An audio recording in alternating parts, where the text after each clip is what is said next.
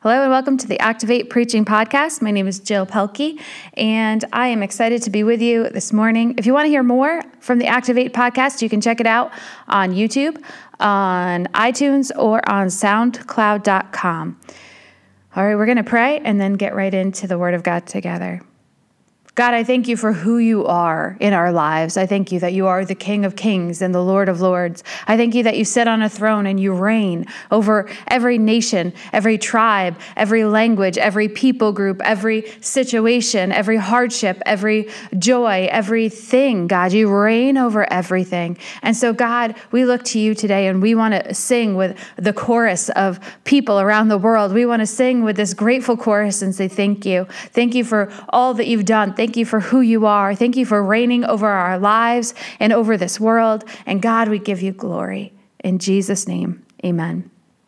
Well, today we are going to take a look at a verse in 2 Corinthians chapter 5.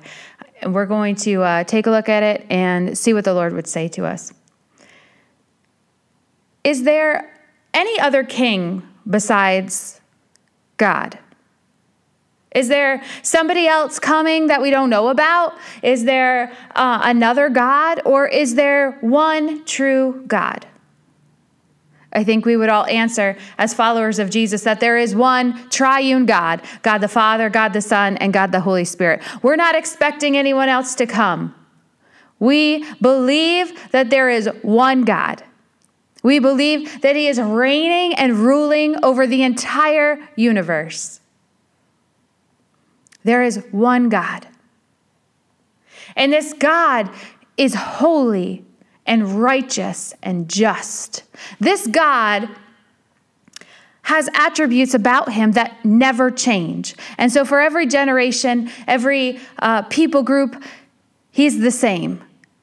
And this God who has reigned for all eternity, for all time, this God is holy. This God is righteous. And then we turn and we look at ourselves. Are we holy like God? Are we righteous like God? We could all together say, surely we are not. There is one God. There won't be any other gods, any other surprise gods. There is one God who never changes, and he is holy, and we are not. How do we, as unholy people, unrighteous, unjust people, come before a holy God who is eternal and reigning over the entire universe? We know as Christians, we know the answer as Christ followers. We know the go-between between us and this God, and that's Jesus. We know that Jesus was the one who brought us from a life of sin into a life of righteousness. We know that we are hidden behind Jesus. So when the holy God of the universe looks down and he sees me, first he sees Jesus and his sacrifice. He sees purity and holiness and righteousness, and I have access to go to this God of the universe because of Jesus. Everything that I have in my relationship with the God of the universe is because Jesus gave his life as a sacrifice, bridging a gap between me and a holy God. That's why I call myself a Christian, a Christ follower. I want to be found behind Jesus, hidden in Jesus. I want to shape my life and follow everything that Jesus taught to become more and more like him in his compassion and his grace and his mercy and his kindness. And I will shape my whole life to be like Jesus. There is one God. And I am fostering a relationship with that God because Jesus has made a way. He has allowed access to God the Father. And how do we do this? How do we follow Jesus? How are we able to become more like him? It's through the power and the anointing and the infilling of the Holy Spirit. And they're all part of this triune God. They are all one God, but different functions in our lives as human beings. And the Holy Spirit is this part of God that guides us, that comforts us, that directs us, that speaks right to us. So by the power of the Holy Spirit, I follow Jesus' example. And then because of Jesus' sacrifice, I have access to God of the universe, God the Father. This week, the Lord drew me to Joshua chapter 8. And in Joshua chapter 8, they're about to go into battle against a enemy that they fought before and lost. And they fought before and lost because there was sin amongst the people of God. There was sin in their camp, and so they lost the battle. And now they found the sin out. They've gotten rid of the sin in their camp, the sin among their people, and they're going out to fight this same enemy again. And the Lord commands Joshua, and he says all these things to Joshua, and then he says these words. He says, "You have your marching orders, now go." You have your marching orders, now go. And like a holy highlighter in my Bible, all I could see was those words, "You have your marching orders, now go." And the account goes on for Joshua and his army, and they're fabulously victorious in this battle against Ai. And they all that the Lord says comes to pass. But those words, "You have your marching orders, now go." And there are marching orders that God gives to each of us specifically because he designed us each specifically. And as we follow him and we become more like Jesus, he says, "Here, I want you to go and I want you to be holy like I'm holy. I want you to be compassionate." And while you're being holy and compassionate, there are other people's lives that you're going to affect. And so as those words stuck out to me, "You have your marching orders," I thought, what are the marching orders that we all have together? And automatically, most all of us who have been Christians for a while, our brains go right to Matthew, to the words that Jesus said before he entered into heaven. He said, "Go and make disciples of all nations, baptizing them in the name of the Father, the Son, and the Holy Spirit." Those are our universal marching orders. We know them by heart. They're preached about and taught and hung on walls and put all kinds of places that we do missions work, right? This is in Matthew 28, verse 18. Jesus came and told his disciples, "I have been given all authority in heaven and on earth. Therefore, go and make disciples of all the nations, baptizing them in the name of the Father, the Son, and the Holy Spirit. Teach these new disciples to obey all the commands I have given you, and be sure of this, I am with you always, even to the end of the age." There's so much in there. There's so much in there. We have marching orders. We have authority given to us by Jesus, who will be with us every moment, even to the end of this earth. He will be with us. To the end of the age of earth, he will be with us. We have a great commission, a great marching order that God of the universe has given to every believer, to go and make followers of Jesus. So today we're going to concentrate, with that intro, we're going to concentrate in 2 Corinthians chapter 5. 2 Corinthians chapter 5, we're going to start in verse 11. "Because we understand our fearful responsibility to the Lord, we work hard to persuade others." We work hard to persuade others. God knows we are sincere, and I hope that you know this too.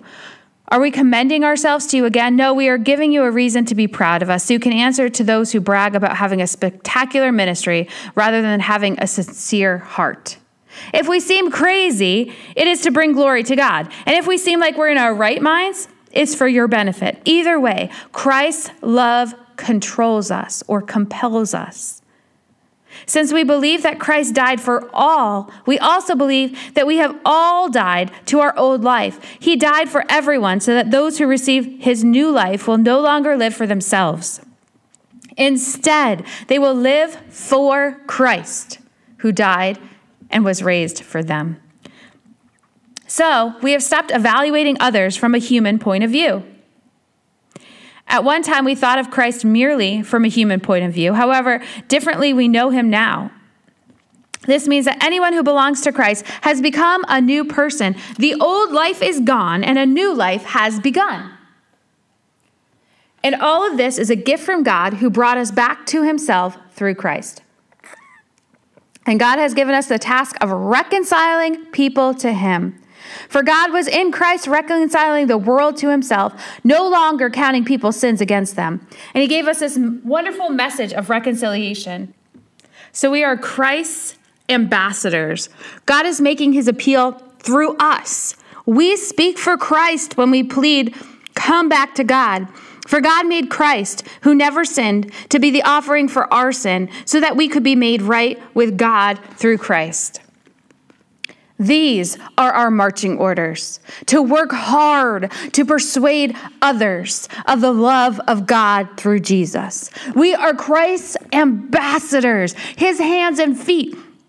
God is making his appeal to humanity through us, through you, through me.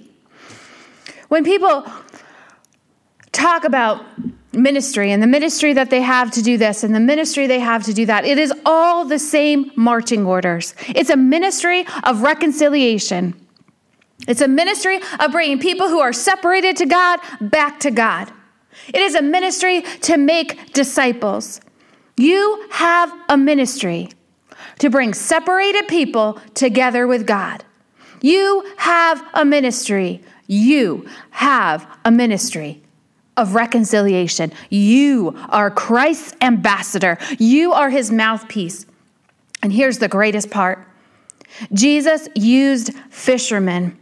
He used unlearned men, unlearned women. He used the least to bring in all people to himself. He didn't even come to wise kings to plead his case. He was born in a manger with shepherds. He used shepherds to proclaim his arrival. He used women who had been married 5 times to go and to tell their whole village about who he was. He didn't pick the best of the best. He didn't announce himself in a way that we would think to announce him. You see, Jesus, when he looks at people, he values things in people that the rest of the people don't value. He sees things in people that with our own human understanding we can't see.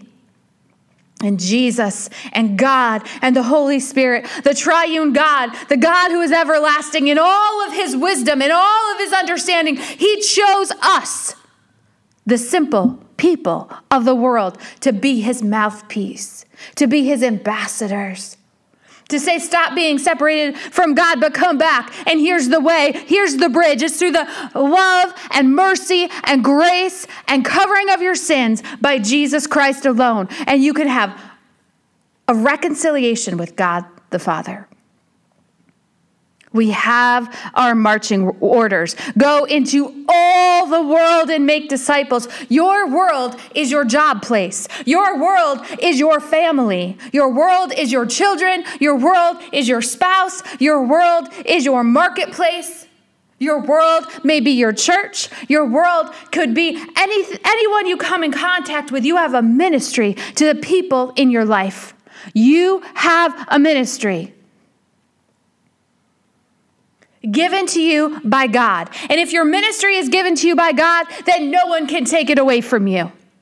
No one can say it's not real or it doesn't fit. This is the ministry that fits every single time. And it's the ministry of reconciliation, of bringing people who are separated from God back into the love and the right relationship with God.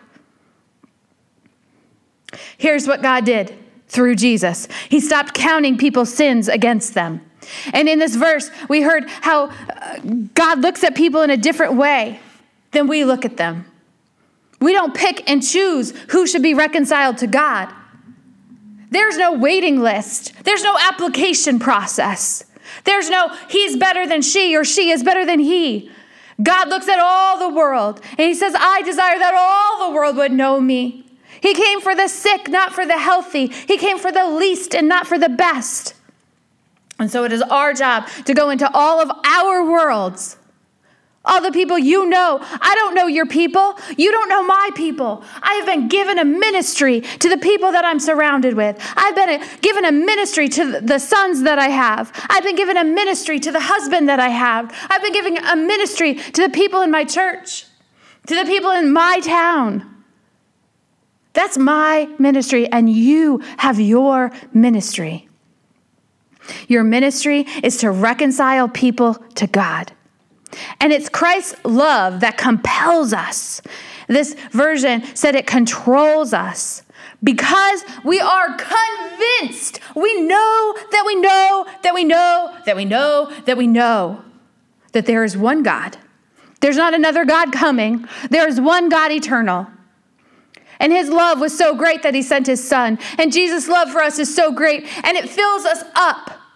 His love can't be contained, and we have to share it with other people so that they too can be reconciled, brought back together to God. We know the verse in the Bible says, the harvest is plentiful, but the workers are few.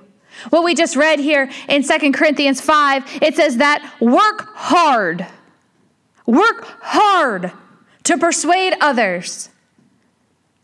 Work hard at this mission, at these marching orders. God said it, and we know if God said to do it, he'll be with us even to the end of the age. We see example after example in the Bible, in the lives of people around us, that when God says it, he'll follow through. He is not a liar. He will never leave us or forsake us. He is with us.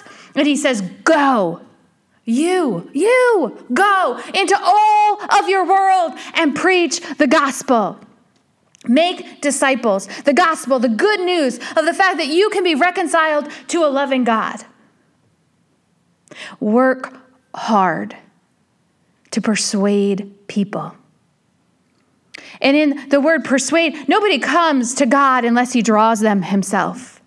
And so we are obedient and we listen carefully with wisdom to the Holy Spirit speaking in us on what to say and what not to say. Are we perfect? Oh, no. Oh, no, we're not perfect, but God chose us. And he said, speak on my behalf. Go on my behalf. And the Holy Spirit in his time will draw people to himself.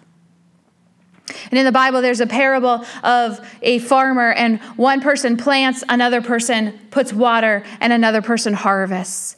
And as you go in your marching orders, you don't know what part of the process you are. You may be the one who's first talking to somebody about Jesus.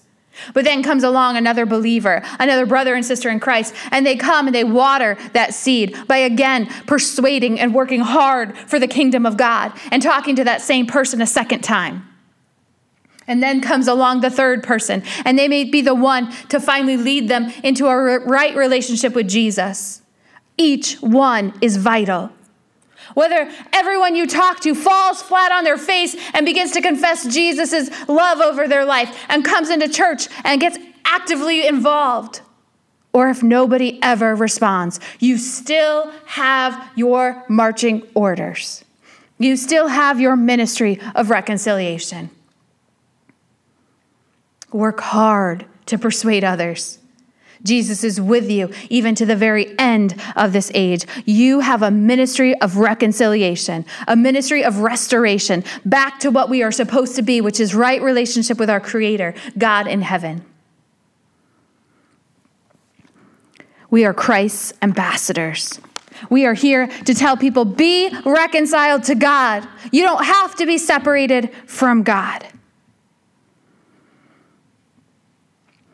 And I like what it says in 2 Corinthians 5:18. And all this is a gift from God, who brought us back to himself through Christ. He brought us back to himself. That means originally we are with God. We are meant to be with God. And we are separated because of our sin. And it's Jesus who brought us back into right relationship with our Creator. And now we go on mission. We can proclaim that we have a ministry of reconciliation. We have a ministry to bring separated people back to their Creator, back to where they belong. We are Christ's ambassadors. He is making his appeal through you. For God made Christ, who never sinned, to be the offering for our sin, so that we could be made right with God through Christ. Today, take some time before the God of the universe and talk to him about these marching orders. God, I know what you've said. You said to go and make disciples. That marching order is not particularly just for men. That marching order is not particularly just for women. That marching order is not just for teenagers or children. It is not for a group of certain people in North America. It is a proclamation for everyone. It is an invitation for everyone to then go and work hard to persuade others. And Jesus promises he'll be with you. 2 Corinthians 5:18. Through Christ, God made peace between us and himself. And God gave us the work of bringing everyone into peace with him. I'm going to read that one more time. 2 Corinthians 5:18. Through Christ, God made peace between us and himself. And God gave us the work of bringing everyone into peace with him. Today, you have marching orders. And tomorrow, your marching orders will be exactly the same as they were today. And they'll be exactly the same day after day after day. Bring people into a right relationship with God. You have a ministry. Don't ignore it. Don't deny it. Don't walk away from it. Ask the Holy Spirit to come and to help you walk out what God has asked you to do. You stand in your faith today because somebody else was obedient. Whether it was your family, your parents, your church, or someone who reached out to you. It's amazing that this faith, this belief in God, has lasted every generation. It hasn't faded or fizzled out. Even in trial, even in persecution, it becomes stronger and more vibrant. This faith, this belief in God, this life as a Christian is real. And it's not meant for us to just keep to ourselves. We are Christ's ambassadors. Today is a day to go and to reconcile someone to their maker, someone to their creator, someone to their God. And it is a gift from God to us and to every person on this planet. Take a look around today. Open your eyes to see those in your world that need to be reconciled, that have been separated from God. Let's pray together. God, I thank you for who you are again. I thank you that you have chosen us. It seems like you could have chosen anyone, but you've chosen us to be your ambassadors, to be a mouthpiece for you. God, I pray that we would pay attention to our marching orders. I pray that we would listen with our whole hearts, with our whole lives, and that, God, we would give our lives that other people could be reconciled to you. Help us to take a cue from Jesus, to act like Jesus in doing this. Jesus gave his whole life that people could be reconciled to you. Help us also to give our very lives that people could be reconciled to you. We are convinced of your love for us. Your love for us is so deep and wide, we can't measure it. We can't even contain it. And so, God, I pray that it would overflow out of us. It would spill out of us, and that your love would come through to other people, that they would see the love of God through us, and that they would be reconciled to you. God, we know people personally that don't know you right now. We know people who are separated from you. And God, our hearts break for them. And God, we ask that you would draw our loved ones by your Spirit to yourself. We ask that you would use us in wisdom. You would use us in speaking to people about you. Give us boldness and courage. Help us to take our marching orders seriously. We thank you for the examples of people in our lives who have done just that. Help us to do that as well.